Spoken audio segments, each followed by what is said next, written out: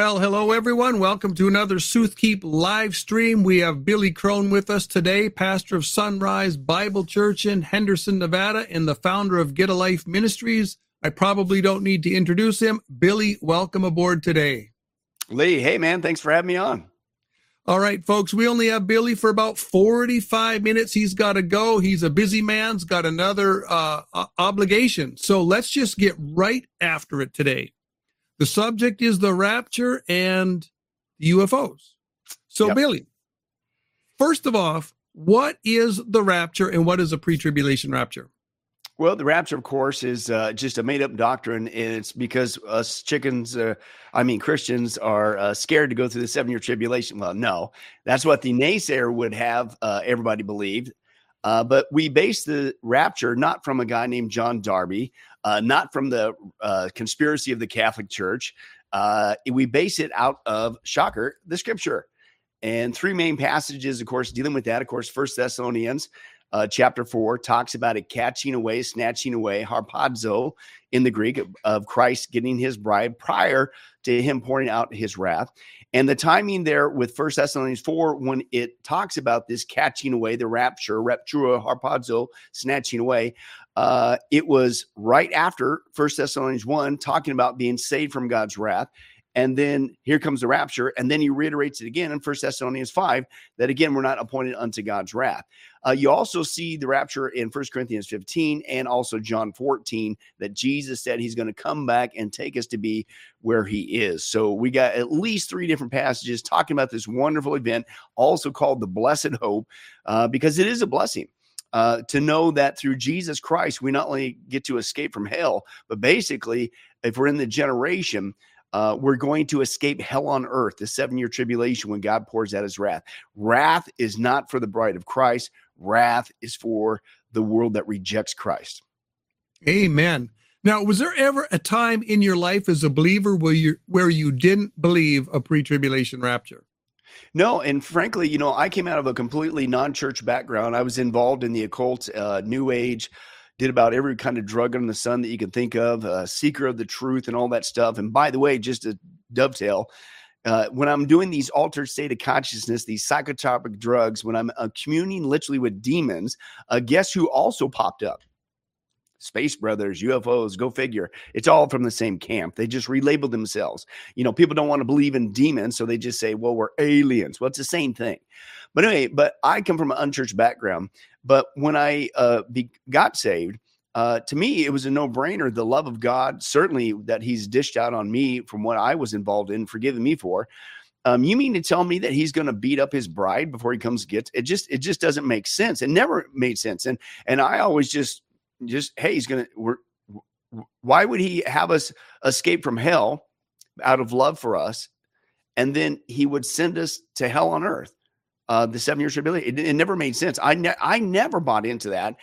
And before I even could demonstrate that early on as a Christian through the Scripture that he's not going to put us to that time frame, mainly because of just the basic character of God and the love for his people. He would never do that.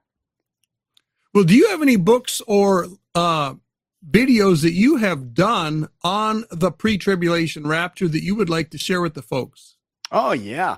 There's a couple behind me that were written over the years. But the main one, the one I call the Big Kahuna, and I hesitate to say this because people might take it the wrong way. It's basically a dictionary on the rapture. Oh, cool. And it's a book that I did. It's everything I started from scratch, Lee. I just said, I acted like nobody's ever heard of this rapture thing. Where is it coming from?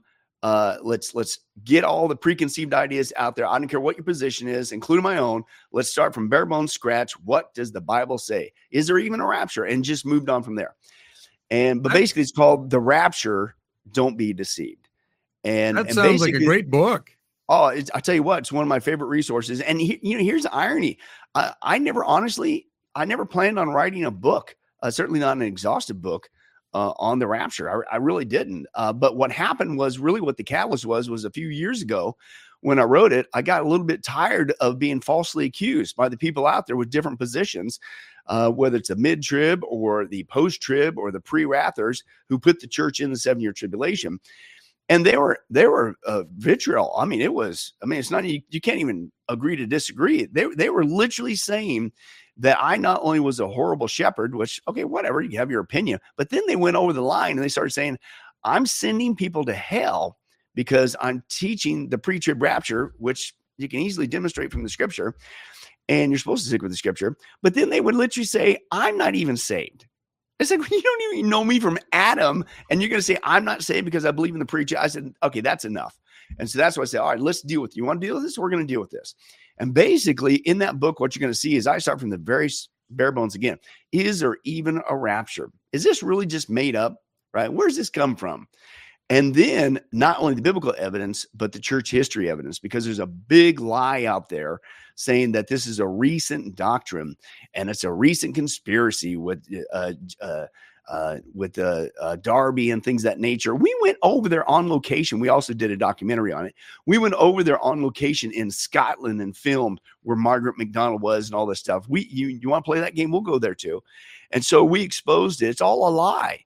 And then they go, oh, well, it goes even further back from that, from the Roman. No, it goes back to the scripture. But then we had it in the book, 8 pages of historical sightings of the early church believing in a pre-trib, pre-mill scenario.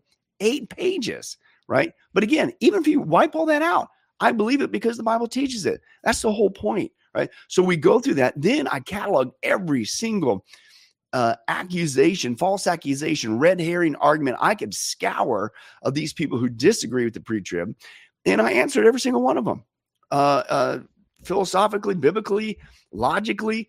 And then the second half of the book, the documentary, was the fun part, because we're used to that as pre-tribbers. They're attack. You're heretics. You're evil. You're not saved. You're sending people to hell. They're gonna walk away from Christ when they find out they've been left behind. All that stuff that I'm sure you're familiar with. But then I said, okay, fine. You put my position on the microscope, and I think it came out squeaky clean according to the scripture. Let's take a look at yours. And so that's what I did. I did reverse chronological order for the rest of the book. I did post-trib, and then a pre-wrath, mid-trib, and then I even did partial rapture, which is another one that's unfortunately on the rise. And we examined their position according to scripture, completely bankrupt, exposed the whole thing. And then, I kid you not, even after all that, I ended it with this. Okay, fine. Even if after all of this, you still don't want to jump on the pre-trib camp, I tell you what, I don't know why, based on the biblical evidence, but whatever, I'll give you that space. A mark of maturity as a Christian is to agreeably disagree on secondary issues, yet not divide. Okay. Can you knock off calling me satanic and saying I'm working for the devil, or I'm not even saved, or I'm sending people to hell just because of pre-trib? Okay. Can we at least agree on the fact that people need to be saved through Jesus Christ? And can you stop doing this in front of the world? No wonder they don't want to listen to us, because you're doing this in front of the lost. Okay. And it's a horrible witness. And so that's how I kind of ended it. Great. I'm actually looking forward to that. I hadn't heard of that volume of yours before, and I think I'm going to add that to my shopping list. Awesome. Now, when we come to the rapture, what is it going to look like when the rapture happens? You know, we hear things like there's vanishings, there's chaos, there's panic. What do you see happening? Yeah, well, again, the Bible talks about it. It's going to be very quick. In fact, that's what harpazo, the usage of harpazo in the Greek there, that means it's not just a snatching away, it's a quick snatching, catching the way. You know, you look at 1 Corinthians 15, and it's in the blink of an eye. It's a very quick event. And so literally people were there, i.e. Christians, true born again Christians, were there 1 minute. Next thing you know, they're gone. And it's going to cause, logically, it's going to cause a mass panic on the planet. Now, here's where some people would disagree. Some would say, okay, well, after the rapture, there might be a big, giant pause after that before we see the 7-year tribulation begin. Well, we can't be overly dogmatic, but I would say it's probably not going to be a very big pause. And part of it is because I think we know the goal. The goal is the Antichrist is going to dupe the planet into a false peace, a false utopia. Revelation 6, that's at the beginning of that. He's going to make a peace treaty with Israel, Daniel 9:27. That's the event that starts the 7-year tribulation. So what better time to dupe people to go along with a global plan to usher in a false utopia than after a time of crisis. And this is nothing new. This is what these globalists have been doing for years, right? You order out of chaos, right? You create a crisis, you manage the outcome. And so here's a global crisis. You got the rapture of the church, right? And you're just going to let that go to waste? Or could you add to it what Klaus Schwab and the gang have been warning us since their last World Economic Forum gathering in Davos? And they said, we are headed for a time of polycrisis, right? That there's going to be many crises as we lead to this new great reset of the planet, right?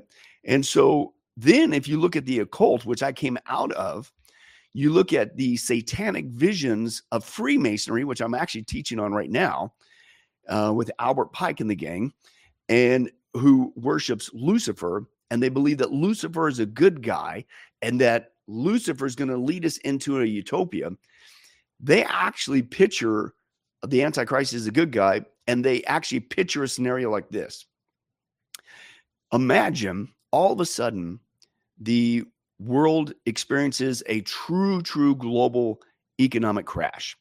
At the same time, World War III officially breaks out in the Middle East. At the same time, major mega earthquakes erupt around the world. At the same time, another pandemic or scandemic or whatever has been launched, released across the planet, and people really start dying this time. At the same time, a couple dirty nukes in some big cities are purposely let off around the planet. And then add to it a rapture scenario, millions of people disappear at the same time from the planet. What are people going to do? Lee, they're going to do exactly what they're psychologically manipulated to do. They will cry out, oh, please bring back, what's the phrase? Normalcy. I want to get back to normal. Bring back, I don't care who he is. As you heard Spack in the 50s, he said, hey, be he God or the devil, we don't care. Bring such a guy that can fix the planet. We'll worship him. We'll follow him. And so this is what the planet's waiting for, is a polycrisis scenario, right? To dupe people psychologically en masse on a global basis to say, yes, let's follow this guy. He can bring peace to the planet. It's going to be a great time and things of that nature. And then all you need, so there would be an antichrist scenario. Then all you need is a religious figure, right? Revelation 13, you got the antichrist and the false prophet, a religious figure who will work with this political guy, the antichrist, who will also dupe the people, with something like this. Hey, don't worry about your loved ones who disappeared.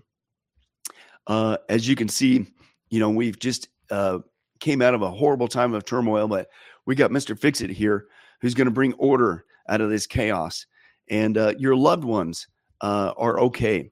The governments have been hiding from you for a long time now about the existence of UFOs and aliens. But as you have probably already guessed, that yes, they're real. And see, that's what happened to your loved ones. They've been beamed up by our UFOs and spaceships that have been orbiting the planet, our space brothers who are here to help us in the time of calamity, to bring a peace. And that might sound wild, Lee, but two things. Number one, as you and I sit here, that's exactly what the Vatican and the Pope is getting ready to do, to be the official spokespeople for imminent disclosure, for when people disappear, to say that it was the UFOs and aliens, number one. Number two, and I remember this, and I still have the resources behind me in my office, in my library, of the New Age resources of channeled messages from these space brothers orbiting the planet. And you know what they're preparing people to think? You know what they're saying? They're saying, do not be surprised when perhaps in an afternoon, perhaps 20 million people disappear.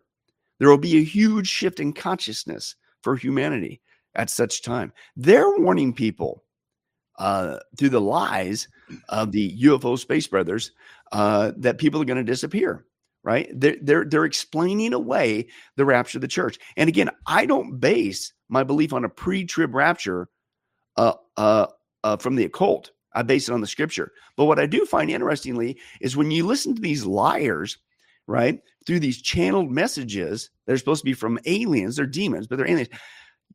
Guess what position they're always trying to explain away? It ain't post-trib. That's right. It's always pre-trib. They're liars. To me, it is very amazing that the testimony of science actually agrees with the testimony of the Bible. The testimony of archaeology and anthropology actually agrees with the Bible. And believe it or not, the testimony of the occult world actually agrees with the prophetic scenario and the redemption scenario set out in the Word of God. Right. Yeah, they just think it's a good thing. They want it to happen. The Bible's only a book on the planet that says, no, that's the Antichrist kingdom. You don't want to be a part of it. That's right. Well, I was going to ask you this question, and maybe you'll go into it a little bit deeper, because one of my questions was going to be, what are the odds that the world is going to use an alien incursion to explain away the rapture? I mean, in the past, they've kicked around a few other ideas, but it does seem like this one is the one that's leading the charge. Oh, absolutely. And that's why we just released, was it last month, our huge documentary called UFOs, Aliens, and the Coming Mass Abduction. And we titled it that way, the book and the DVD set. We titled it that way because that's what the world, I'm convinced, is going to be told. It was a mass abduction. You know, I mean, didn't you watch the Marvel movies, the Avengers? They just flaked away. They just disappeared. The blip, right? You know, Hollywood's in on it, trying to, I call it pre-visualizing, helping people to explain away when you see people disappear. Oh, it was just like the movie, man. Don't you remember? I guess it's real. And so, but it's UFOs, aliens, and the coming mass abduction. They call it the mass abduction, and it'll be a mass abduction, all right, but it won't be from aliens. It'll be from Jesus Christ coming to get his bride like he promised. And so, but if you take a look at the governments around the world, you take a look at the behavior that's been going on for many years at the Vatican, and even the Pope himself. And again, where I came out of, New Age and the occult, they're all gravitating towards that excuse. Now, a couple of different scenarios that we bring out towards the back end of the resource. How could it go down? Well, one, it could be a fake alien invasion through like a technology, like a Project Bluebeam, which we go down into pretty deep. Do they really have the technology to create these giant holograms, and then they would actually deliberately, do things that make it look like they're invading the planet, and that's what happened to people. They got sucked up or blipped away or zapped away. That's one scenario. Another scenario would be, and we bring this out, and I interviewed people involved in the military who shared with me declassified information. And basically, a lot of what I think that people call UFOs, Christian, non-Christian, what do they want to say? I would put the number pretty high. About 95% really is not a UFO as you think. It's really high-tech military aircraft from around the world. And we demonstrate that. Now just from that aspect, and we deal with the smaller aspect of okay, what's that 5% that's acting more spiritual in nature, not physical, because they're going 16,000 miles an hour and they make a right turn. If that was physical, you'd be road pizza, right? So what is that? What is that thing? And so we deal with that in great detail. But just go back to the military aspect. Based on what has been shared with me, Lee, and we bring this out in the documentary, from the declassified information from these military guys, we are probably 30 to 40 to 50 years behind the actual technology, right?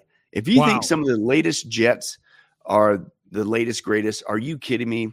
Add another 30, 40, 50 years to it. That's really where they're at. And so a lot of them are saying it is so high tech, it's alien-like what they really have. So go back to, is it a hologram? And they'll use Project Bluebeam around the world and to dupe people to think it's an alien invasion. And excuse me, that's what happened to those people.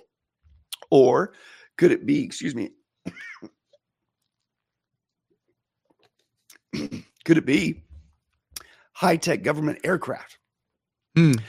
That when it does appear, it looks alien. It looks like a big giant triangle. It looks like a disc that's able to use anti-gravity, but we assume that it came from outer space. No, it's military aircraft that is so advanced that it would blow your mind away and probably freak you out and make you want to go crawl in a hole if we really knew what they had. And so that's another scenario, right? That people are looking at. But this is not talk. We also expose, we have people, former FBI, CIA agents, and they're not even Christians. They're coming out, and we shared the interviews in the book of the DVDs. They are saying this is what's coming. This is the last card. This is the last deception that the governments are going to use to get the planet to bow a knee to this great reset, this one world government, one world economy, cashless society, mark of the beast system, to get the planet to bow a knee to that, to give up complete national sovereignty, that we're all going to come to one. It's all a lie. Wow. It's interesting to think about the fact that the world in general is just oblivious to stuff that they shouldn't be oblivious to. But what's even crazier is so many in the church that read the Bible, profess to believe the Bible, and they're oblivious to this stuff. Well, it is, because, that's why, even back to your intro, Lee, I'm going like, hey, right on, Lee. I mean, I saw you got stuff in there dealing with the occult, which I've taught on for years. That's my background.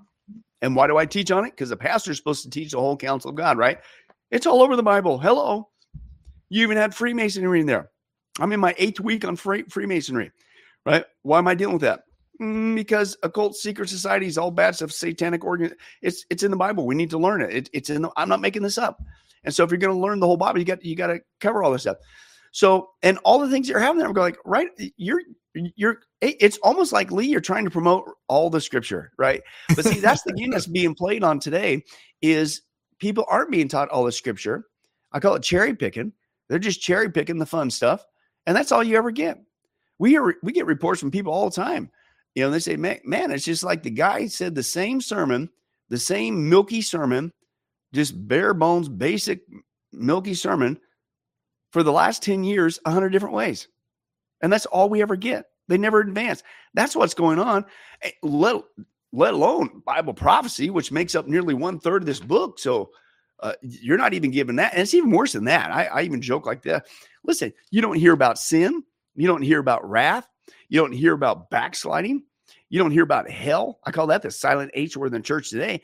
And so really, what are you left with? What are you actually teaching from the Bible? I joke and say, hey, apparently it's that last page over here where it says the tables of weights and measures. I don't know if you can see that. Apparently that's the only page they're preaching out of, because it's stupid. It's crazy. And so what's happening is, I'm not saying people aren't born again, but they're going to churches that are not teaching you the whole counsel of God. And so you are in the dark. I didn't say you weren't saved, but I will say this. I call that censored Christianity. That's right. How could you sit there as a born-again Christian and support that? Is beyond me. If it was wrong for them to censor us during the last presidential election cycle, when we had suspicions about that election, right? If that was wrong, because it violated our rights to free speech, if it was wrong that they censored us when we had questions about the COVID pandemic, and they still do it, by the way, then why is it acceptable when you got somebody basically censoring the Bible to you? And you support that by your time, treasure, talents, and tongue. And I've been telling people for the last couple of years, very bluntly, if that's you, stop telling me, oh, and they usually say this, I go to a good church. It's just that they don't teach on Bible prophecy. Stop. No, you don't go to a good church, because that church is giving you censored Christianity. And how dare you support that? These guys would go belly up or change their ways if every born-again Christian would say, you know what? I am not going to support censored Christianity anymore. If it's wrong for the secular world to do it, it's wrong for the church world to do it. And we need to get back to supporting churches that will teach the whole counsel of God. Amen. And what's interesting about this, it isn't merely that 30% of the scriptures are prophetic, with a large chunk of that still in the future. Yeah. But once you take the context of those prophetic passages, you begin to realize, wow, if you're wrong on prophecy, you're going to misunderstand more than half of the Bible, because you also are talking about the distinction between Israel and the church. Yeah, exactly. The whole thing is, the irony is, these people who refuse to teach on prophecy, or say they don't want to hear prophecy or whatever, they're actually fulfilling prophecy in a negative way. Right? Yeah, they are. Because in the last days, what did Paul say? He said in the last days, the church is the context. They're going to gather around themselves multitudes, literally in the Greek, heaps and piles of them, of teachers who will tickle their ears and basically kinetho only pleasant things. stories made up. Muthos is what's going on. But it says they only want their selfish desires, right? It's all about self, me, myself, and I, the unholy trinity, which, by the way, it came out of this. That's the number one law of Satanism. Do what you will shall be the whole of the law. And so that's what the last days church is going to look like. And it says there, they're going to turn away from sound doctrine. And where I'm going from that is this: eschatology, eschatos, last things, eschatos, ology, study of last things, last days, future, Bible prophecy. That used to be a sound doctrine. It is a sound doctrine, but they don't want that anymore. They turn from sound doctrine. They literally say, I don't care, lie to my face. I just read this in Jeremiah. Was it Jeremiah 5:31, I think? And God's rebuking Israel because he calls out the prophets and the priests. And he even said, and they're lying to you, right? Operating under your own authority. You're not sharing what God shares. And God says this, he says, and my people love it this way. They would rather be lied to. What a terrible indiction. Yes. And guess what? It's happening today. If somebody is going to a church service and you know you're not getting the whole counsel of God, you need to repent and get right with God. Stop supporting that. But if you keep staying there and you keep supporting that, then you know what? You love it that way. You want it that way. You would rather be lied to than deal with the truth. God's truth. But I've told a lot of people through emails, through chats, through comments on YouTube, they say, well, I can't find a solid Bible believing church that teaches Bible prophecy. Well, there's at least 20, 30 people with massive churches, with massive YouTube presence on Sunday mornings. Tune into there. Invite friends over. Get a living room church going. But don't stay in those churches that don't want the whole counsel of God. Right. And that's what we do. We've been doing the same thing, Lee. We're on the same page. Is we've been telling people, well, number one, you're going to compromise is never blessed of God. Ask King Saul, right? He was supposed to take care of everything there, but he rationalized, I'm only going to do half of it, right? And he left back some of the sheep. And of course, he gets rebuked by the prophet. What's that bleeding I hear in my ears, right?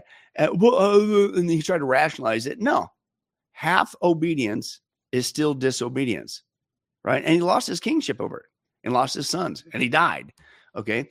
God never blesses compromise, right? He means what he says and he says what he means. And by the way, name one command in here that's bad for us. It's all good for us, including his nose. His nose are for protection. So if he says to do it, do it, right? Mm-hmm. And so, but these people are acting like somehow this is bad news. This is not good news. It's crazy with that mentality. But again, you can't support it. And so they say, well, I have no option. Yes, you're compromising. There's always an option. There's three options. And here's what we bring to them. Number one, drive. Really, a lot of it is people are lazy. They're lazy is really what it boils down to. I'm not saying we're the only healthy biblical church in Las Vegas. There might be another one out there. I don't know. But anyway, but my point is, even here in Vegas, you got people, I don't know. It's going to take me 30 minutes to drive across town to get there. I don't know if I can come here every week. What? We got people, Lee, that drive all the way up from LA, 4.5 hour drive. We got people that drive over the mountains an hour and a half. We got people that come out of state that come drive. And you locals here who have it easy, you're going to whine because you had to drive 30 minutes. It's laziness. So number one, you need to drive, right? Get out of the Church of St. Mattress with Pastor Ivy snoozing in the bedside sheets assembly, right? You're just being lazy. Get out of there, right? Number two, move. You need to move because there are still some faithful shepherds. So move. If it's too far, I get it. Hey, it's in another state. You can't drive there every Sunday, right? Well, move. What do you mean move? I'll never forget. I have one guy. We do internship programs. We train people for ministry. I've done that in every pastor I've ever pastored. And I had this one guy a couple of years ago. He said, man, Pastor Billy called me up. He said, I'm excited. Heard about your internship program, the work that God's doing there at Sunrise and through the teaching ministry, Get a Life. And I just want to be a part of it. And he didn't just say, I want to be part of it. He says, God has called me to come there, to sit under you, to allow you to train me, to teach me for ministry. He's called me to do that. I said, great. When can you get here? Next week? And I kept pressing him. And you know what he said?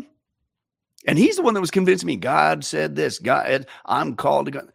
He said, I got about another 7 years to go with my job. I think it was like a government job. And then, he could have his pension or whatever. I say, excuse me. You just told me that we're in the last days, and you just told me, God, you can't, what? And see, and it reminded me, unfortunately, it broke my heart. It's like Jesus, when he rebuked the people who had all the excuses, when he said, hey, come follow me. What'd they say? Oh, first I got to go say goodbye to my family. First I got to go secure an inheritance, money, make sure I got it. What do you say? You let the dead bury the dead. You come follow me. If I called you, you come. And and that's what people do. And so they come with all these, I can't drive, I can't move, yes, you can. Yes, you can. Right. And this is what we've been promoting. So you need to drive, you need to move, or the third option is this: be the church in your area. Right. Amen. Start a home church. In fact, we have an email that we declare every week. We email us at homechurch@getalifemedia.net, and we'll do the teaching for you. Right. Because people say, well, I'm not a pastor, I can't teach, or I don't know how to teach. Okay, fine. Through electronics now, we got 12 years worth of material. Have fun. Like a kid in a candy store. Where do you want to start? Right. And you could watch it there. You can put it on your TV. We got an Amazon account, a Roku account. And you can watch it on your TV, your big screen, whatever you want to do. Make it conducive. We'll do the teaching for you. You just open up your home. And Lee, we're up to about 50 different home churches now, all over the world, not just the United States, that have taken us up on that offer. So there's always an option. Drive, move, or what we say, if you can't find the church in your area, be the church. Amen. Well, here's another interesting question.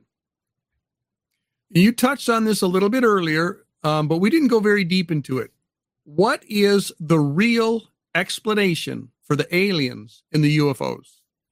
Well, the real explanation is it's kind of, it can go a couple different ways, but this is coming from the occult. This is coming from New Age, which I came out of.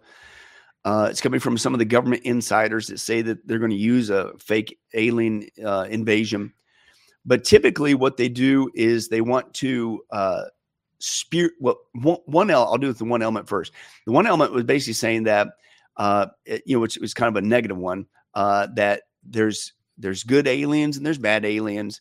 And what happened to your loved ones before we could put down this invasion of the bad aliens? The good aliens kind of helped us out with that. We put a stop to it, but it's collateral damage, right? They got your loved one, right? That's bum news. But that's kind of a bummer, right? The other one, the more popular one that's out there. And again, I remember this back when I was in New Age, they spiritualize it, right? And that your loved ones, you see, mankind is getting ready to make a spiritual leap in evolution. We're going to now spiritually evolve into a higher plane of existence, right? And what they do is twofold. They explain away those that disappeared as the ones, the Christians, who had a lower spiritual reality or vibration or understanding, who weren't ready, Lee, to be able to deal with the earth changes that are coming, including acknowledging other life on other planets and things of that nature. And so they're okay. They just beam them up to the ships, and they're kind of like being rehabilitated, given more time to deal with it. But don't worry, when they're able to handle the changes spiritually, then they're going to beam them back down. But so they explain away the rapture that way, that it's a spiritual evolution that us, fuddy-duddy old-fashioned Christians just couldn't handle, right? But then at the same time, what they do is they run with it, and for those that are left behind, they make it sound like you're the cool one, you're the chosen one. But see, the reason why they didn't take you is because you're ready. You're higher spiritually evolved than those people. Those old-fashioned fuddy-duddy Christians who were always, a thorn in our side, telling us everything was wrong and blah, blah, blah, right? But you're a chosen one. And so what they do is they make those who are left behind think of that as a badge of honor, being left behind. When Jesus said, these guys are liars. That's Jesus right. said it's the worst time in the history of mankind. It's the double lie.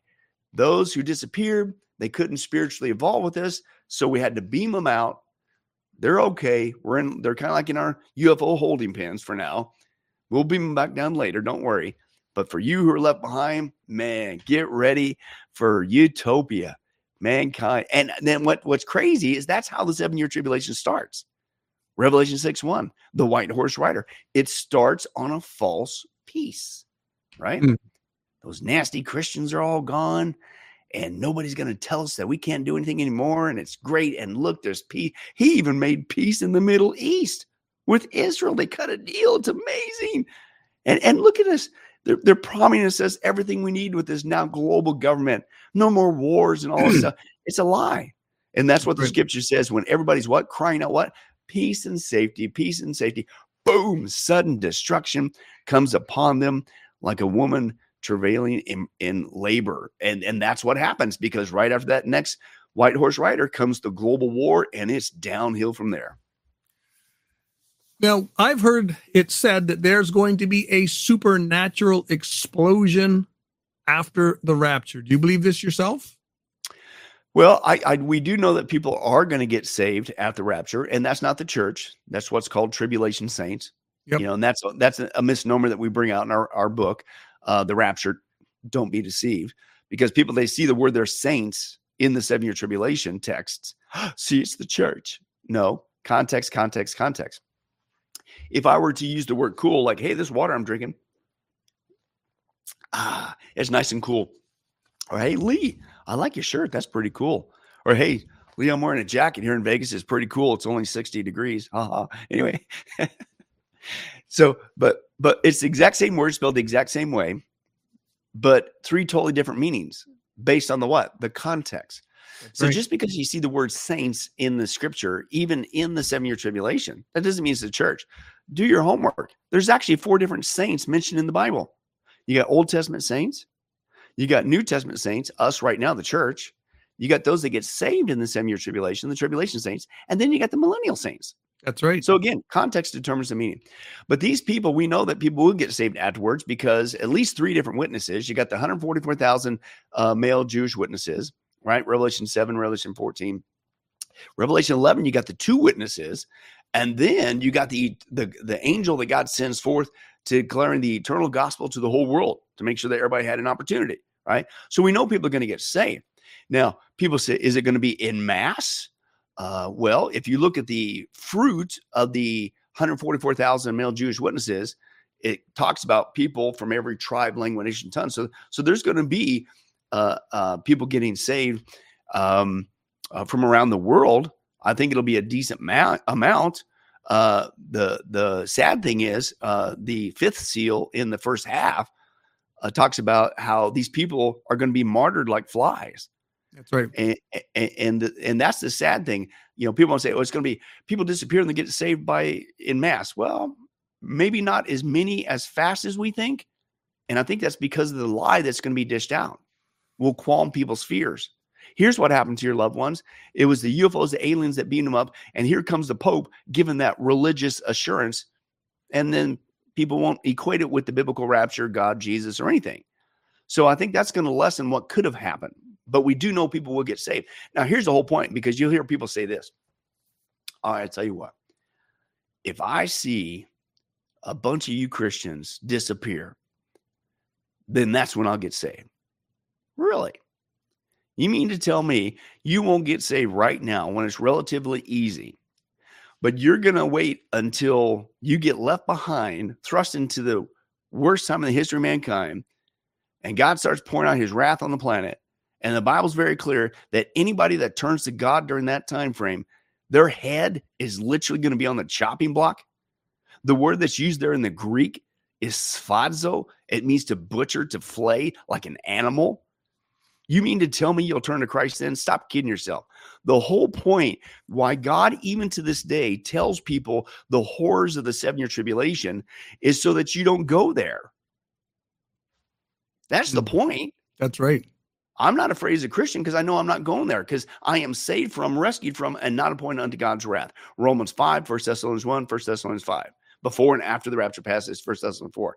But if I have an ounce of compassion as a Christian and I know this is coming, people, well, you'd think if it's so horrible, God would warn us. He's been warning us for 2,000 years. And man, he's got a lot of detail about it because he doesn't want you to go there. And he's made a way through his son, Jesus Christ, to escape it all. Right. Mm-hmm. So the point is, don't wait until you're left behind. Get saved now. We did a huge documentary. It's called The Seals, a panoramic view of the first half of the 7-year tribulation. And we use the tagline with this: seal for yourself a different fate. Not being a part of the seals, but receiving Christ as your Savior now so you could escape the whole thing. Amen. Well, you mentioned a little bit earlier about the esoteric and the occultic things that are associated with the Catholic Church, and how after the rapture, they're going to come out and be at the forefront of leading the way and explaining, reconciling Christianity with the UFOs. Yeah. Walk us through this a little bit more. What have they been involved in, and what are they going to be talking about when the rapture happens? Yeah. Well, it won't be Christianity that they're trying to reconcile, because Roman Catholicism is not biblical Christianity, not even close. They are a pseudo-Christian cult, no better off than Jehovah's Witnesses and Mormons. And if people want more information on that, we did a 12-week study on Roman Catholicism that you could check out, a book, DVD set, whatever, watch it online for free.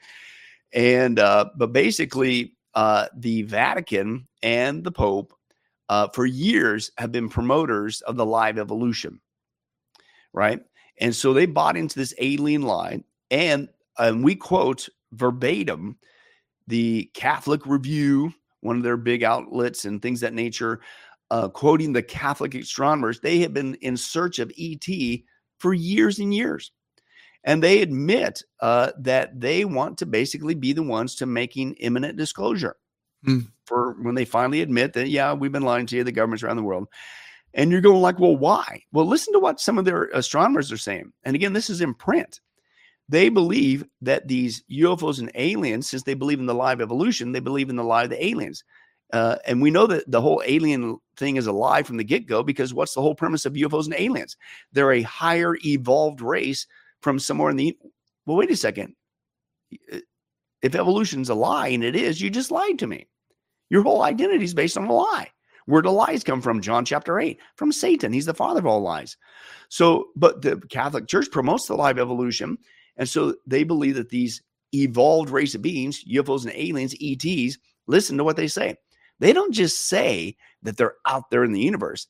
They say that they have not experienced a fall like mankind, and therefore they're understood of, quote, the Godhead and the Bible and the gospel must be more accurate than ours, and that we must prepare ourselves to receive a new gospel from our space brothers.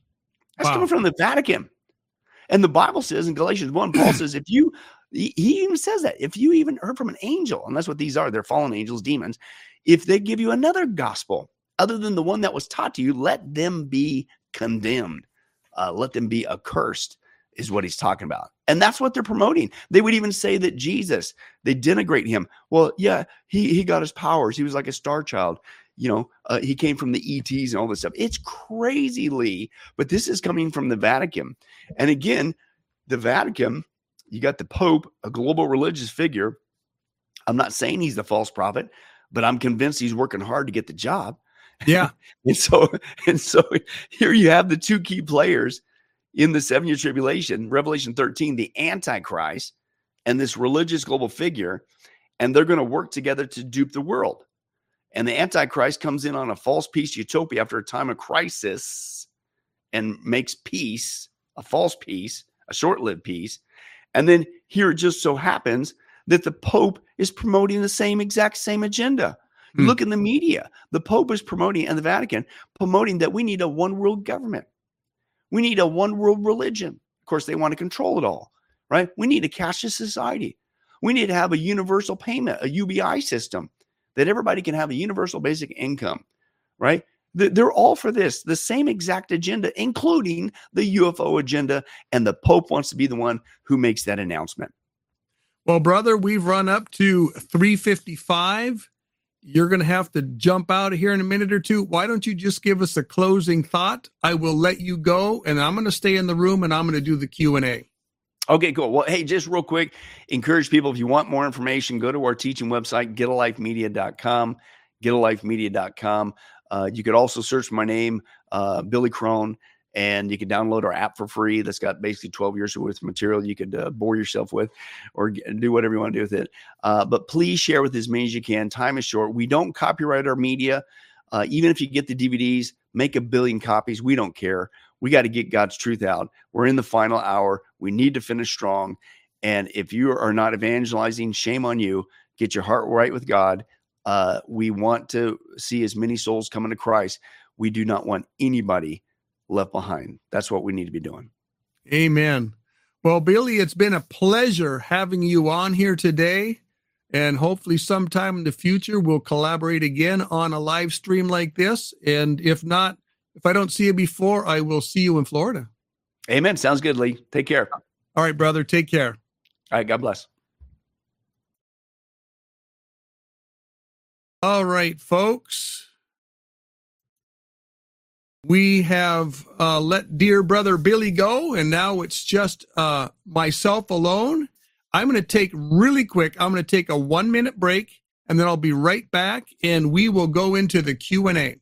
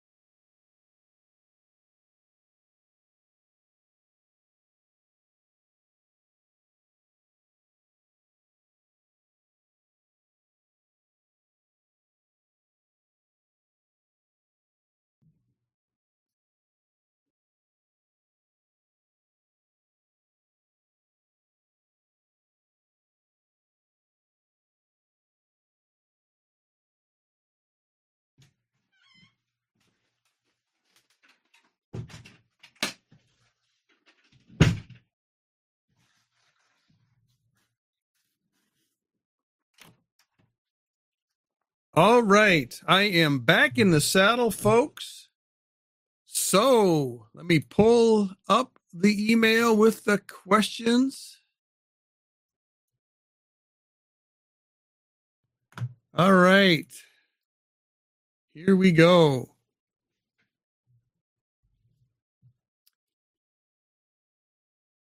First question. Is it possible that the world will think that a real alien invasion is happening when we come back with Jesus in our new bodies?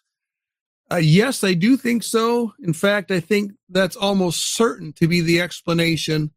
We see in Revelation chapter 16, in the sixth bowl, all the nations of the world are gathered. The kings of the world are deceived. They gather all the armies of the world at Armageddon, so they gather at the right time and the right place to meet the Lord Jesus in battle. They know he's coming down from heaven, and I think they're going to present it to the world as this is an attempted alien invasion, just like so many Hollywood movies, except the ending is not going to be happy for the world. The ending is going to be happy for the Lord Jesus and for the godly.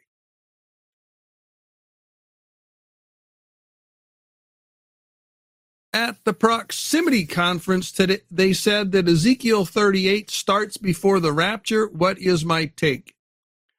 I personally believe, along with most of my prophetic friends and teachers, that I know that the Ezekiel 38 and 39 is going to happen after the rapture. The reason I believe so is that in those two chapters, God is owning Israel as a people. He's revealing himself to Israel as his people. He's revealing himself to the world as the God of Israel. So he's sanctifying himself in a sense. So to me, this close connection with the nation of Israel is incompatible with the church age. So this has to be something that happens after the rapture. Now, I don't think there's going to be a really long window. I suspect the window between the rapture and the start of the 70th week is going to be less than a year, may only be a few months. It could be longer, but that's where I'm going. I think the rapture could happen when we're seeing the groundwork laid for the invasion of Israel by Gog and Magog. We might see massive buildups of troops in Syria, Lebanon, Jordan, the surrounding nations. We might see massive troop transports heading down that way. We could see a lot of the stage setting for that before the rapture happens.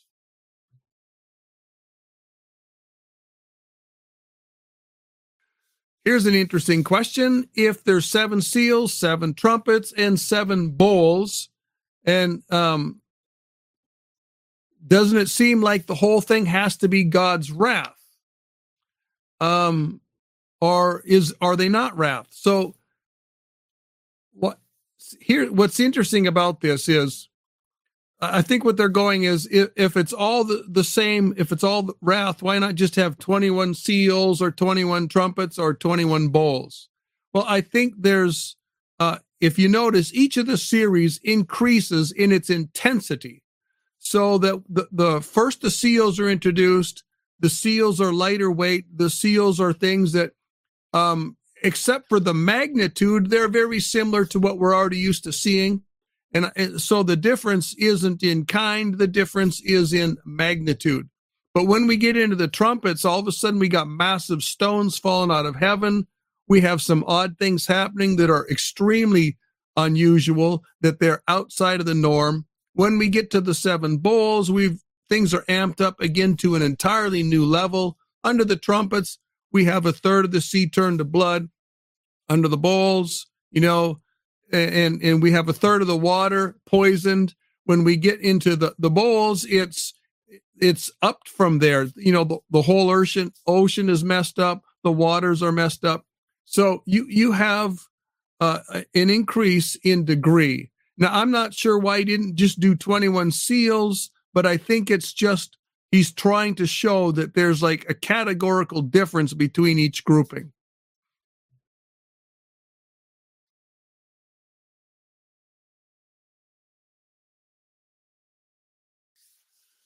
Am I the only one who sees Trump as Mr. Fix-It?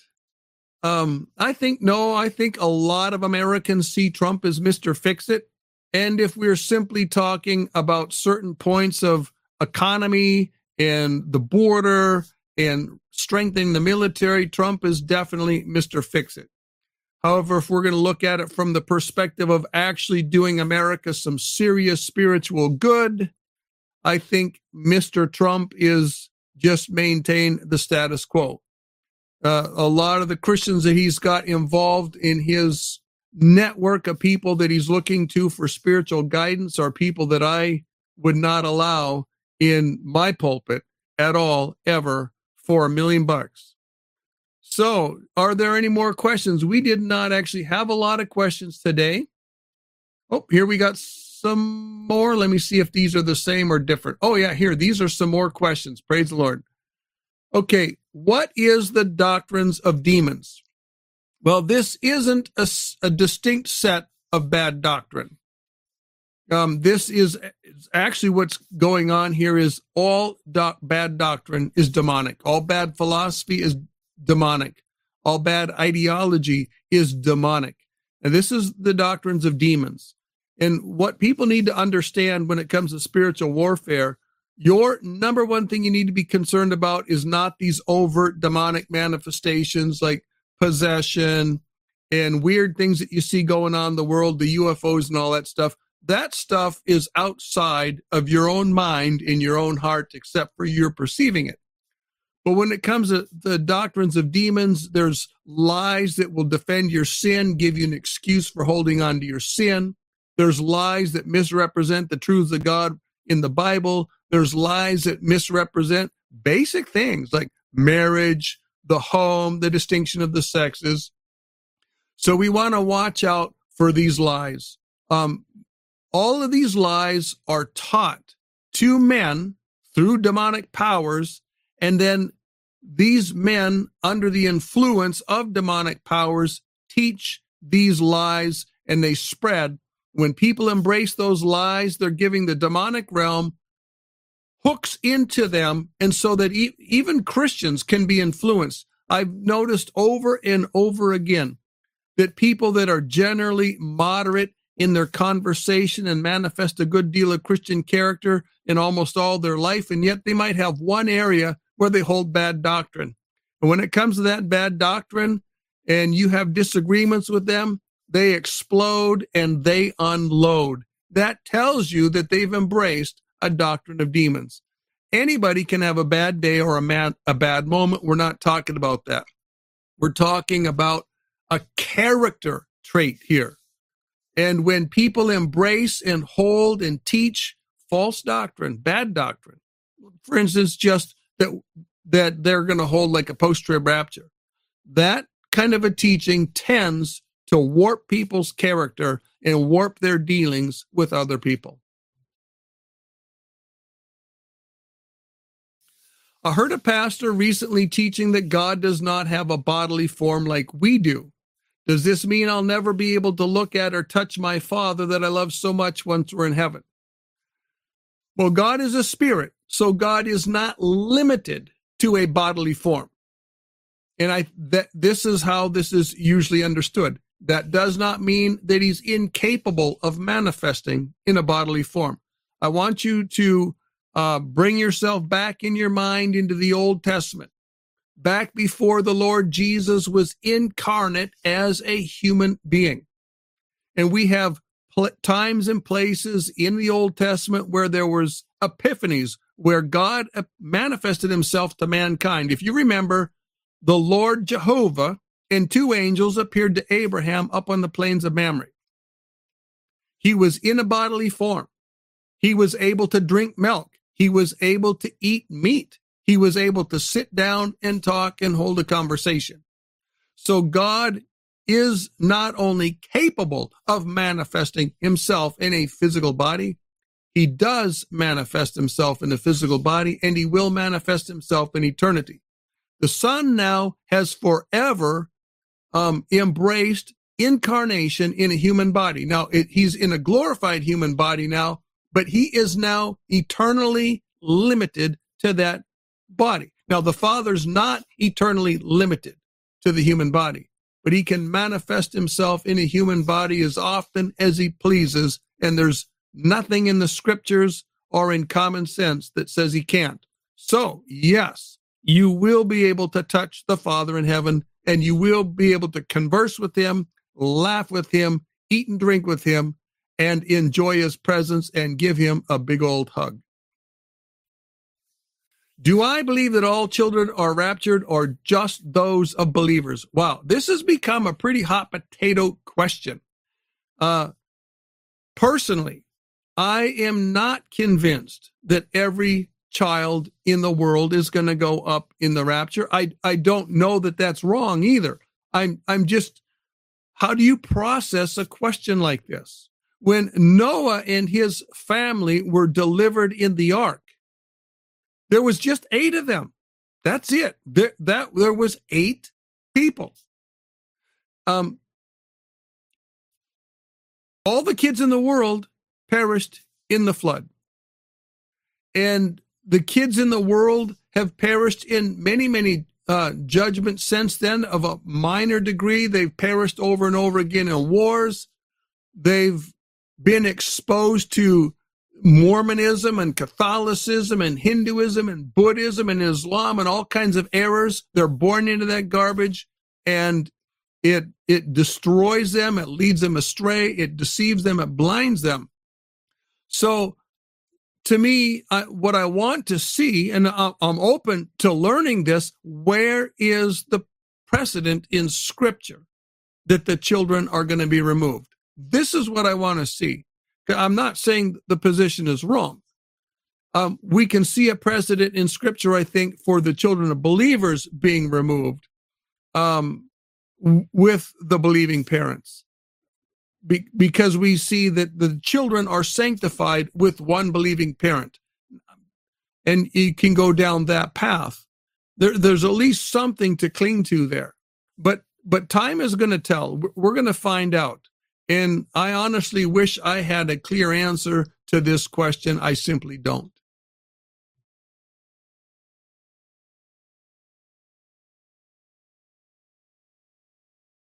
In the millennial kingdom, will our glorified bodies be impervious to physical harm? Absolutely yes. You will not be susceptible to injury, to sickness, to decay, to anything of that nature. So if we get to the end of the 1,000 years and these group of rebels that gather against the Lord, if they throw rocks or sticks or stones at you, or somehow manage to dig up an ancient hand grenade and throw it at you, you'll be just fine.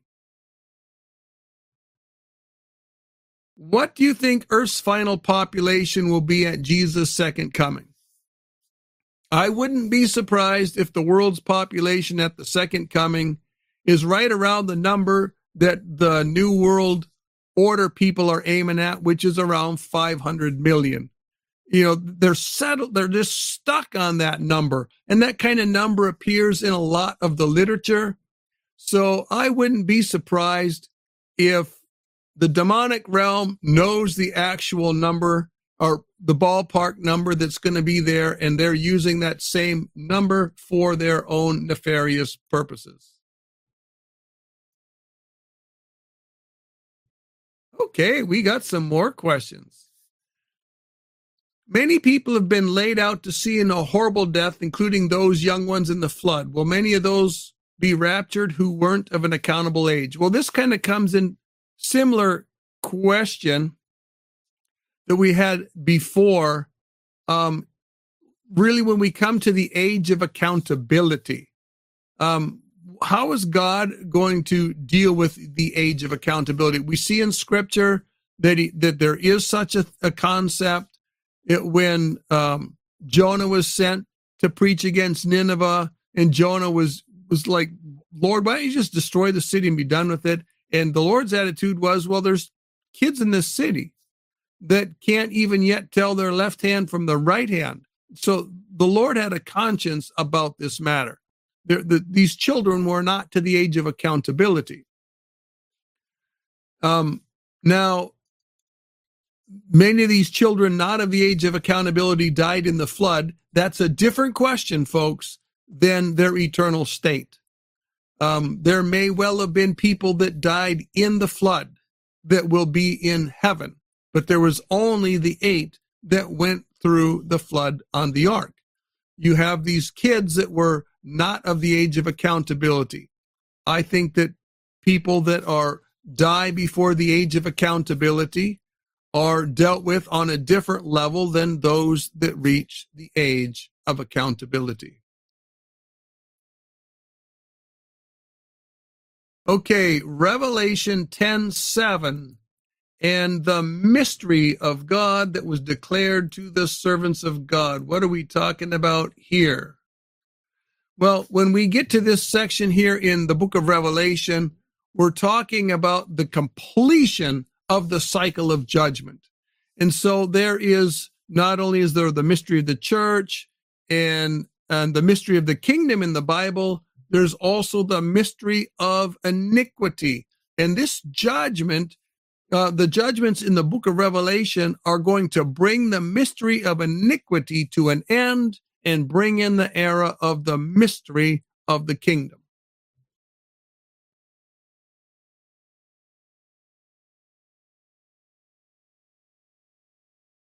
Why are dominion restoration doctrines destined to fail in the light of Bible prophecy? Well, really what this comes down to is a very fundamental question.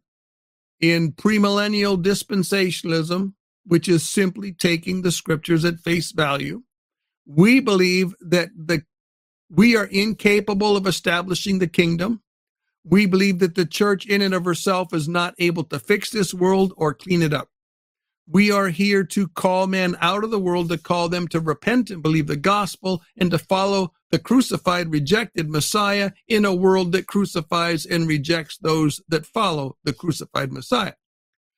Now, this is the premillennial position. Now, when we come to the postmillennial position, the kingdom dominion position, they look at the church's commission as very different. They think the church has a commission to save the world, to clean up the world, to fix the world, to Christianize the world. Doesn't mean everybody's going to be saved, but it does mean a high percentage will be saved and the rest are going to be obligated to fall in line.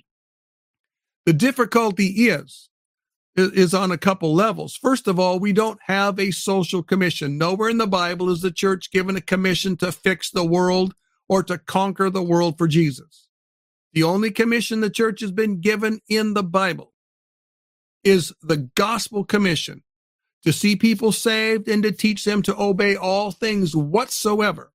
This is the gospel commission, salvation and discipleship, to call men out of the world, to leave the world in its defilement, to leave the world to be judged. The world is condemned already. The world is already racing for judgment. God is not going to turn his judgment aside, and there's nothing we can do to convince God to turn his judgment aside. So they're on a complete wrong platform. They're trying to fix what can't be fixed by mortal man. They're trying to fix, they're claiming they want to fix it by the Lord. The Lord's already told us his way to fix it. It's when he descends from heaven, he tramples the winepress of Armageddon. He overthrows all the ungodly and all ungodliness on the planet, and he establishes by his own mighty arm and by the sword of his mouth, establishes his kingdom here on earth in righteousness. So really what we're dealing with here, the dominion theology, folks, is not merely bad eschatology. It's bad ecclesiology and it's bad soteriology. In other words, they don't understand the distinction between the church and Israel, and they don't really understand the gospel. They've watered down the gospel, they've added to the gospel, and they're completely messed up on eschatology. So they got 3/4 of the message of the Bible wrong. And the part that they got right, which is some conception of morality, they have a superficial understanding of that morality because they're looking more at the standards and they're looking less at the fact that those standards being met are worthless if you're not born again. So basically, they got 3/4 of the message completely wrong and 1/4 of the message half wrong. And there is completely a bankrupt approach to Christianity.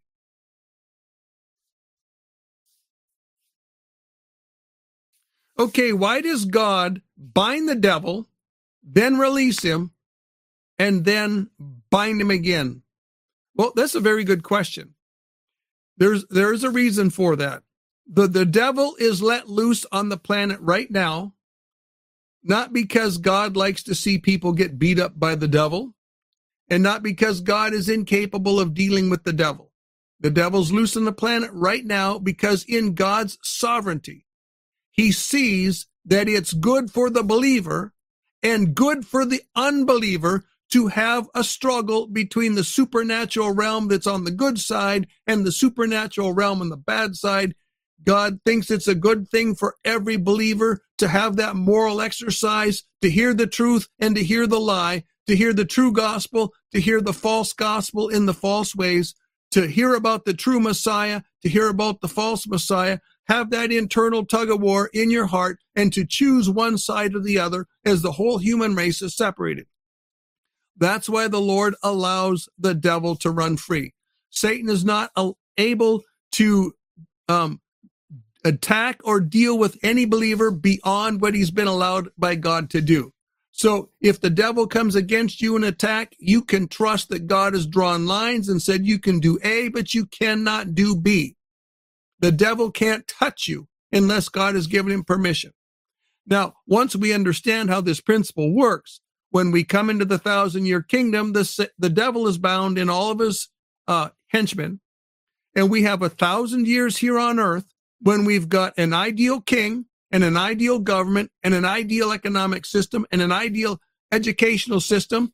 And we have all the greatest preachers from all the history of the church and all the greatest teachers and preachers from the Old Testament, and they're all preaching the message of God in the kingdom. They're all part of the government. They're all part of the education. They're all part of the religion. And so we're going to have 1,000 years of relative peace. Now, when we get to the end of the 1,000 years, there are still going to be people here on earth who are not born again.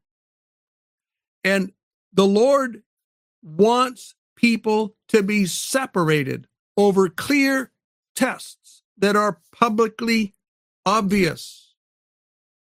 So, for instance, during the tribulation, mankind was divided by a very clear test. You either took the mark or you didn't take the mark. Very, very clear test. Now, when we come into the end of the millennium, there's going to be a very similar test. The Lord's going to let the devil go loose for a little while amongst society, and man's going to be divided again into those that want to attack Jerusalem and those that are content, happily content, with the king who reigns in Jerusalem. So man will have a very public test once again to separate the world into the godly and the ungodly. But this is the last test. At this time here, fire comes down from heaven, will destroy all of the ungodly. And then we're going to have the great white throne judgment, and we will go into the eternity. This is the end of gospel preaching. This is the end of the opportunity for salvation. There will be no more work of that nature for all of eternity. And we're just going to go off into a future where all there is to do is to enjoy God and to enjoy the fellowship of those who enjoy God.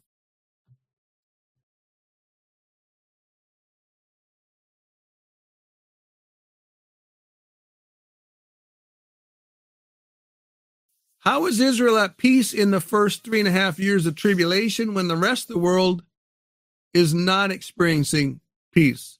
Well, I think that things are going to be very similar all around the world. At first, there's going to be relative peace for everyone. We see in particular a covenant of peace that the Antichrist forces upon Israel. Israel embraces it. But I think that the Antichrist is going to bring a false lull into the world, a false peace. But everything is going to break loose around the world. There'll be wars and rumors of wars very quickly. We're going to see this in the second seal, where a great sword is brought to bear upon the world and peace is taken from the earth, and that will affect the entire earth. It won't just affect some nations and not others.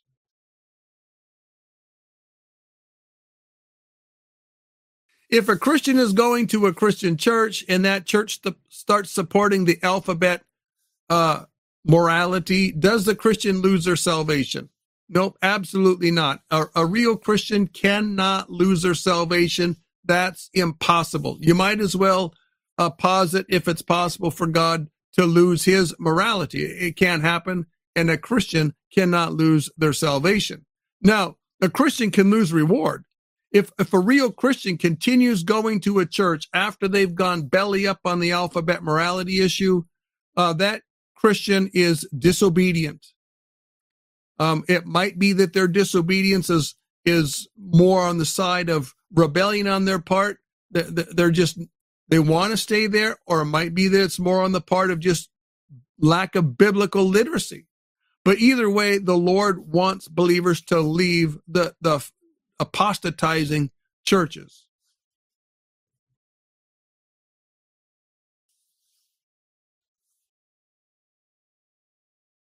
It is my understanding that we already have the kingdom of God and we're waiting on the kingdom of heaven. And the second part of the question is, why does Luke tell us to seek the kingdom of God? So there's a little bit of confusion here. Folks, I always go for the simplest solution. This is what they call Occam's razor, or the elegant solution. The simplest solution to a theological question that actually answers all the difficulties is the right one. The fewer the moving parts in your theology, the better. Now, I look at the kingdom of God and the kingdom of heaven is the exact same thing. They're just looking at it from a slightly different angle. The kingdom of God is looking at the fact that it is God ruling in the kingdom and not ruling providentially, but actually ruling here on earth. The kingdom of heaven is that the environment down here on earth is on the same grounds that the environment in heaven is operating on. So they're the same thing, the same time, the same set of people, the same rulers, the same ruled over, the same king. It's just looking at the same thing from different angles.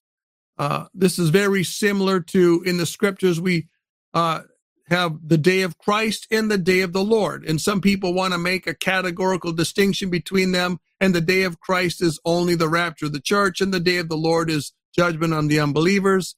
And I think this is a mistake. They refer to the same period of time. It doesn't matter whether we call that period of time the day of Christ or whether we call it the day of the Lord, because the day of Christ emphasizes the deliverance of the believers, and the day of the Lord emphasizes the judgment on the unbelievers. But this day starts with the twinkling of the morning star. It continues with the dawning of the day upon the world, and it can ultimately issues in the sunrise of that day at the second coming. And if we're looking at it from the dawning of the day of Christ or the dawning of the day of Messiah, we first have the deliverance of the church, then we have the deliverance of the Jews through the tribulation, and then we have the deliverance of all of creation and all of mankind that's left at the second coming. If we're looking at it from the day of the Lord perspective, the rapture is the first judgment that happens to the world. Basically, what it's saying is, you missed it, you're out of luck, you were not saved, you rejected the gospel. And then we have the dawning of the day of the Lord, or the dawning of the tribulation upon the world. That's in judgments increase more and more until we get to the second coming, where the day of the Lord comes in its full fury and wrath upon the world. So we got the morning star, the dawning of the day, and the sunrise. And then the millennium is the glorious day of the Messiah, or the glorious day of the Lord.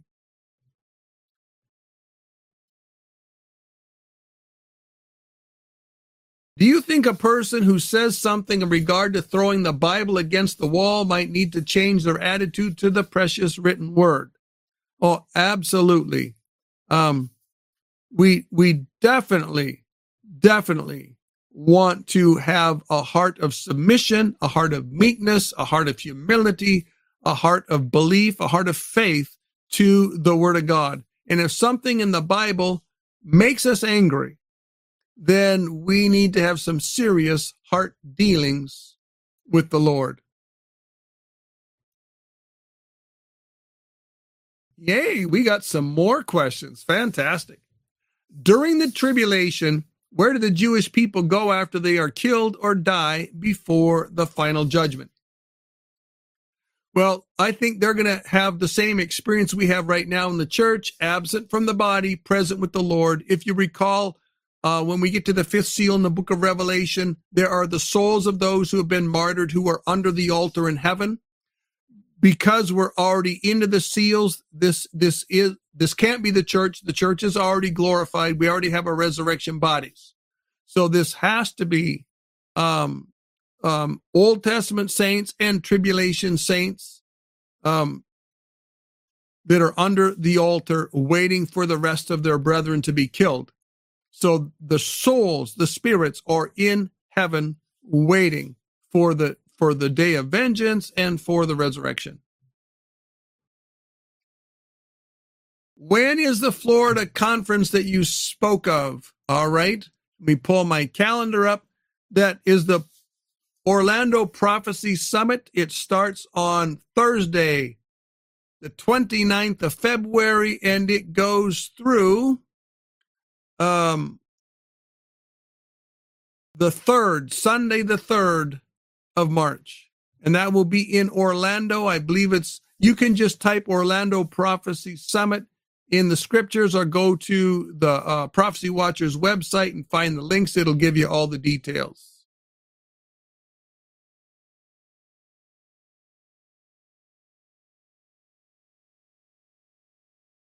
Are we only in heaven during the rapture, and then on earth during the millennial kingdom, and never going to return to heaven? Great question, but it's actually got a great answer. We will be in heaven for 7 years of the tribulation, plus however long that window is between the rapture and the start of the 70th week.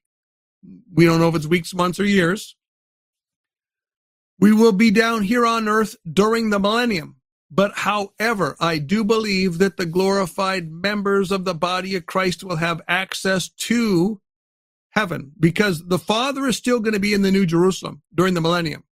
And I don't believe we're going to go 1,000 years without seeing the Father. I think that we'll have opportunity to go back to New Jerusalem as often as we please. Now, when we get to the end of the millennium, folks, the difference between heaven and earth is going to be marginalized, because the New Jerusalem is going to come down here to earth. Now, whether it physically sets on the ground, or whether it's just going to be hovering a little bit above the ground or hovering a mile or two above the earth, I got no idea. It does come down to earth. That is crystal clear. And at this point, now I personally suspect that it's actually going to be on earth, because the gates are going to be open and the people will be able to go in and out. You wouldn't have that opportunity if it's hovering over the earth, but some people hold that view. Now, heaven comes to earth at that time. The Father comes down here to earth. He's now amongst the believers here on earth for all of eternity. So we have the presence of the whole Trinity, the indwelling Holy Spirit, the physical presence of the Son, and the physical presence of the Father. So, in other words, what's going to happen is heaven is coming to earth, and earth is going to have heaven on it. The heaven will be, in the narrow sense, the city of New Jerusalem, and in the broader sense, the entire planet of earth. And this will be the center of the universe for all the rest of eternity. What can I or we do to hurry God up? Great question. Absolutely nothing. The day of the second coming was determined before the world was created and man was created. God already had his plan laid out. And the day of the rapture was set in concrete at the same time. That day is appointed. It's exactly 7 years plus an unknown number. So it's exact to him. He knows that number. We don't know that number. So we don't know if it's 7 years plus a few weeks, 7 years plus a few months, 7 years plus a year, or 7 years plus 2 years. We don't know. But it's set in concrete, and we absolutely cannot speed it up or slow it down. The only thing we can do is occupy until he comes. In other words, be occupied in his things until he comes. Will people know the seals and bowls are of God or evil men? Well, they're eventually going to figure out that all of these judgments are from God, and they're going to hate him for it. Now, they're still going to be living in the unbelief that this is the almighty God creator of the Bible. They're going to be living in this fantasy that he is a supernatural being on an evolutionary level, not a supernatural being on a biblical level.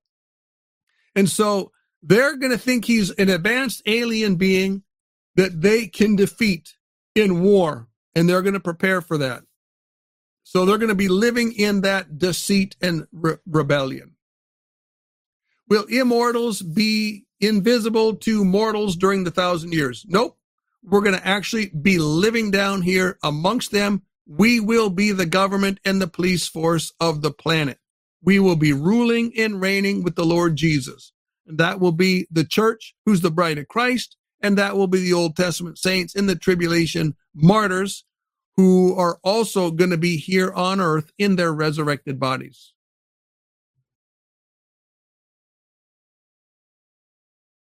Besides Yeshua himself, what biblical character would you want to interview on Soothkeep?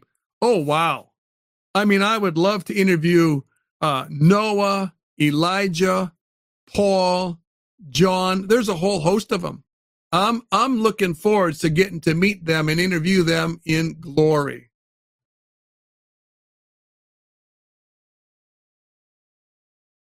God can commit genocide justly, can't he? Well, here's the rub. Genocide, the way we usually use it, is a pejorative term only. It's negative. There is no such thing as good genocide. So if we're going to run with that understanding of genocide, God cannot commit genocide. He's not capable of it. God is only capable of just judgment. Genocide implies injustice and unrighteousness, and God is perfectly righteous. So, for instance, when the flood was brought upon the world, that flood came upon the world because there was two problems that were completely intertangled, and the world was such a chaotic mess. He absolutely had to judge the world, or he couldn't bring the redemption to the world that he wanted to bring. And those two problems were the world was filled with diabolical immorality and wickedness and iniquity, where men was willfully rebelling against what they knew was light. The second problem was the gene pool of virtually the entire planet had been defiled, and God was forced to start over. Now, in the gene pool being defiled, if you're not understand this is the Nephilim issue that we see in Genesis chapter 6, verses 1 through 4, where the sons of God and the angels, some of the angels in rebellion against God, came down to earth, cohabited with women, and we had beings living on the planet who were half angel and half man. Now, a lot of people struggle with this because they can't scientifically figure out how that could possibly happen. Folks, to me, that's a secondary point. The Bible says it, and I believe it. So this is why the flood had to come. The human race their bloodline was tainted. So, and also when the Lord brought the Israelites into the land of Canaan, we had the same issue going. The Canaanites had two problems going on that were the same problems prior to the flood. They had the mingling of this half human, half angel bloodline was mingling into the Canaanites. Some of them were full-blown Nephilim that were half angel and half man, and some of them were lesser degrees of angel, but they had that mingling in the Canaanite peoples. And the Lord decided that had to be removed. And so he sent the Israelites in there to slay a man, women, and child. They weren't as faithful as they should have been. But this was not genocide, folks. This was righteous judgment upon the results of ungodly iniquity.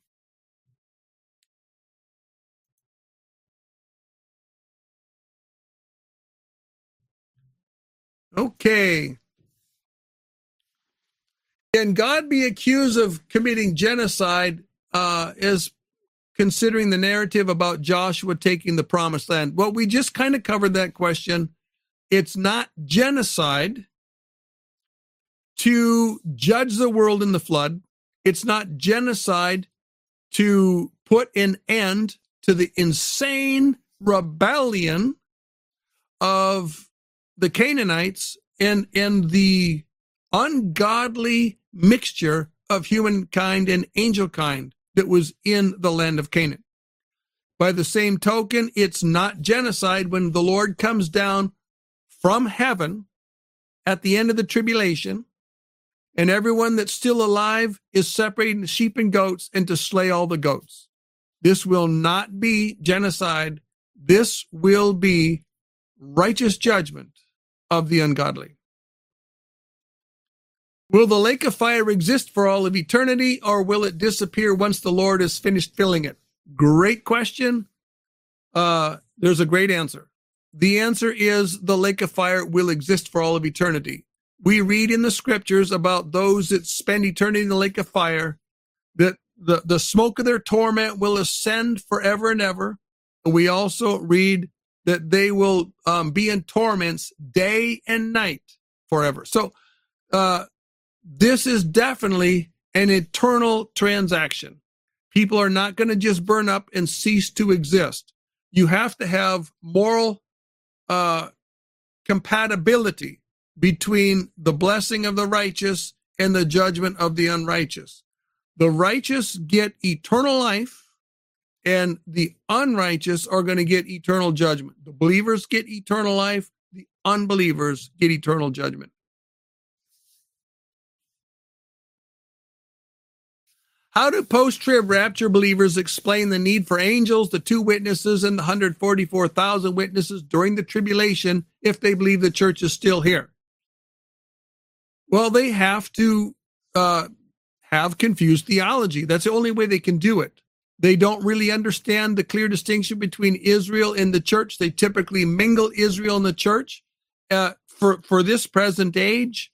And because they don't really understand the pilgrim testimony versus the earthly economy, they already have the earthly economy mixed into the current church age. So they're already operating on a confused basis. They come to the tribulation and they're still operating on that confused basis where they have the earthly economy mixed in with the heavenly economy.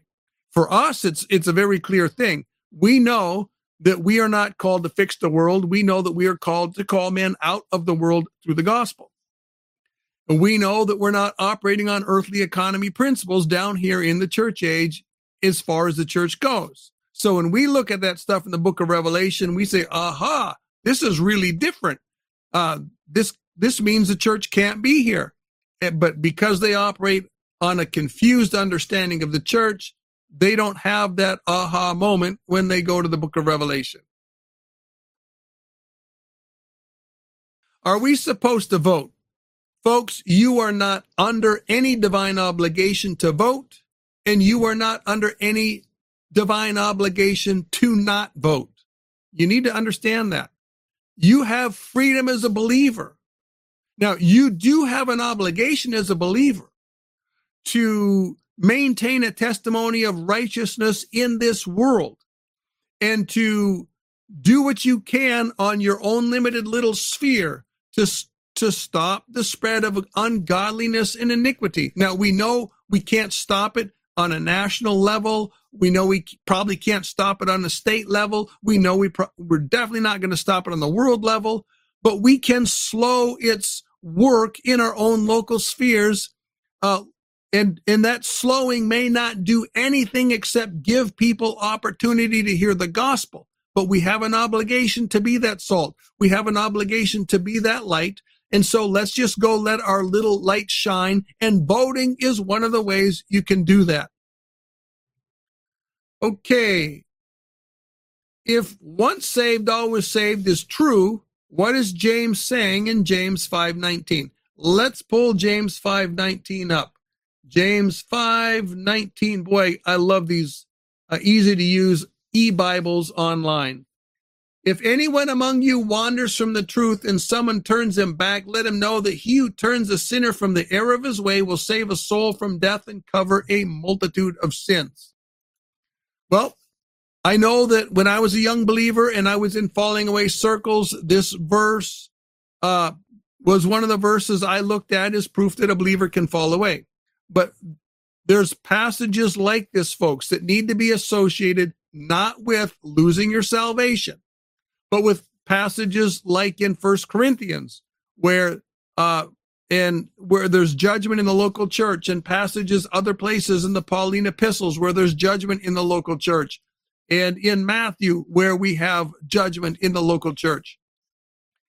You can have people should be put out of the fellowship of God if they are living in impenitent sin, and they should be put under church discipline. Now, some people under church discipline refuse to repent, and those people are under the judgment of God. They could fall under judgment. The Bible says this is why some of you sleep. Ananias and Sapphira were put to death because they sinned against the Holy Spirit. And these were people that were in the church. They sinned against the Holy Spirit, and God brought them to an early and untimely death. So I think that that's what we're talking about in James chapter 5, verses 19 and 20. If a believer wanders back into the ways of sin, he is risking early death as a judgment from the hand of the Lord. The Lord is going to maintain the integrity and the purity of his testimony. Something's been bothering for a while. Do you think that Lucifer broke God's heart? Well, this is an interesting question. God obviously has emotions. We are made in his image and we have emotions. However, we're not wired exactly identically. Now, I think that God was grieved when Satan and his angels rebelled. And he was definitely grieved when mankind rebelled. He's grieved when every believer falls into sin. He's grieved, tremendously grieved. But I don't think God is capable of having a broken heart. Do I know how Pontius Pilate died?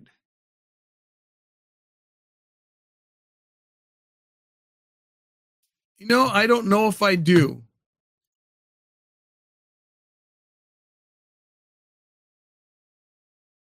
Let me pull up my Bible thing here, do a search. Let me search Pilate. I don't think it's in there. Okay.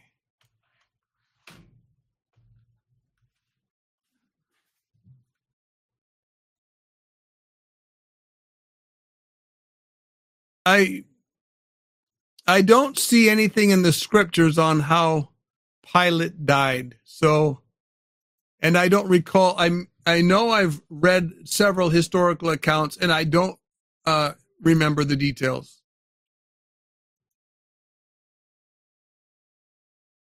Wow, we got some more questions yet. This is great. Does God lift the veil on them at the end so they understand the wrath? I think you might be talking about the second coming. Definitely, they're going to know and feel the wrath. I think ultimately, every person is going to have to bow before the Lord, bow his knee, confess that Jesus Christ is Lord, confess that they sinned against light that they knew was light, confess that they walked away from they knew what was right path and that they loved the darkness, and they're going to understand the justice of God, but they're still going to be mad about it. They're going to have an intellectual admission that they are wrong, but their heart will never surrender to admit that they're wrong.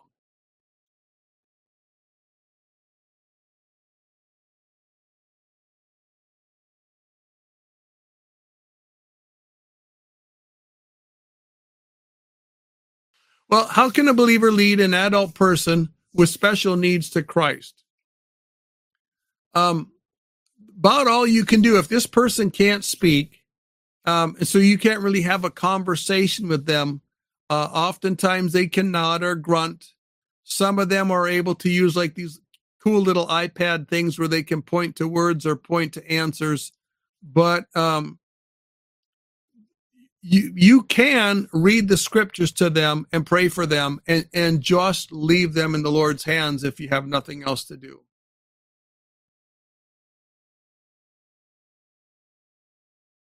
How do we know without a shadow of doubt we are saved? This is for all of those of us who feel unloved and have low self-esteem. Well, these eternal security questions can be perplexing to a lot of people. We have to start with the fact the Bible says, all who come unto me, I will in no wise cast out. We have to accept the fact that it says in John chapter 10, I give unto them eternal life and they shall never perish. And this isn't for those only that are manifesting the Christian victory at the highest levels.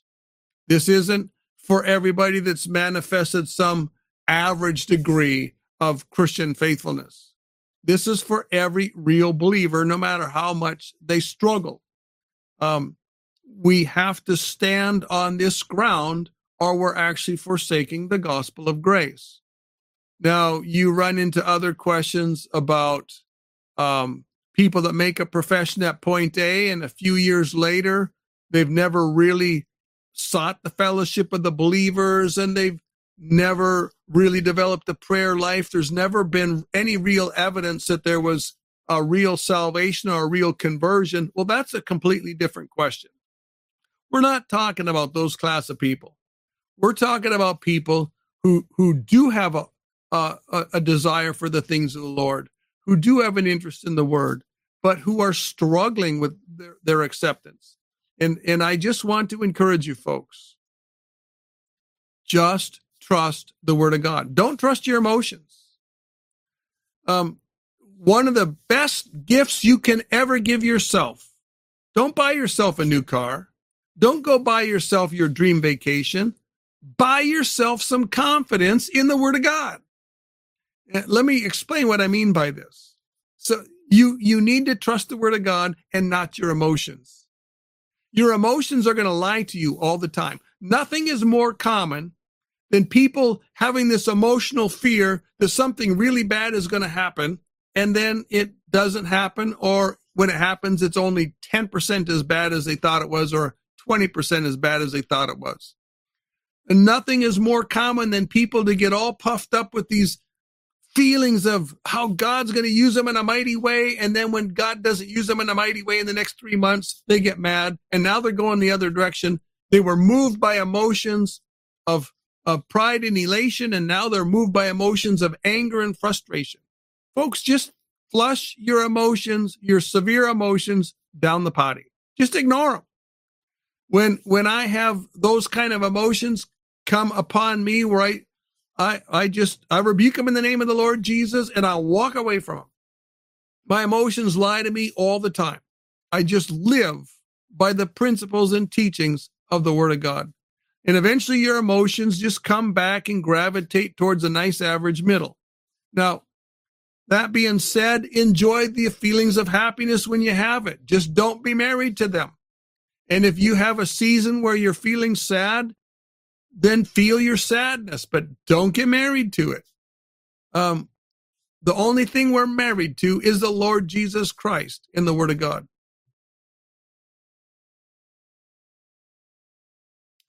Where do believers that get saved in the 1,000-year reign go when they die? Great question. They're not going to die. If someone goes into the millennium born again, they will never die.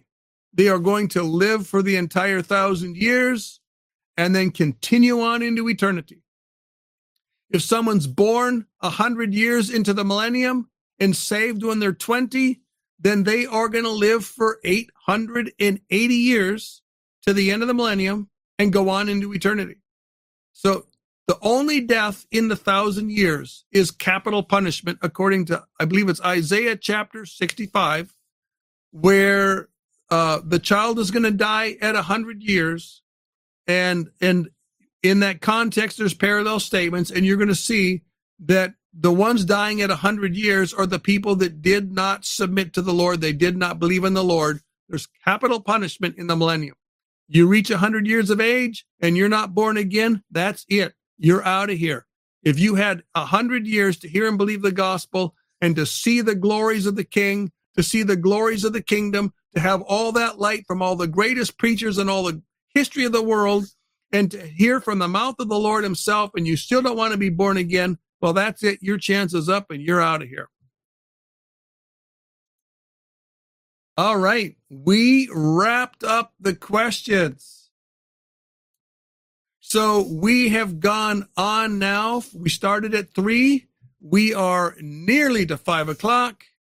So I'm going to wind things up here, folks. I want to get ready for supper, and I got a few evening things I need to do. Thank you very much for tuning in again. I hope you appreciate the program with Brother Billy. I'd love to have him on again in the near future.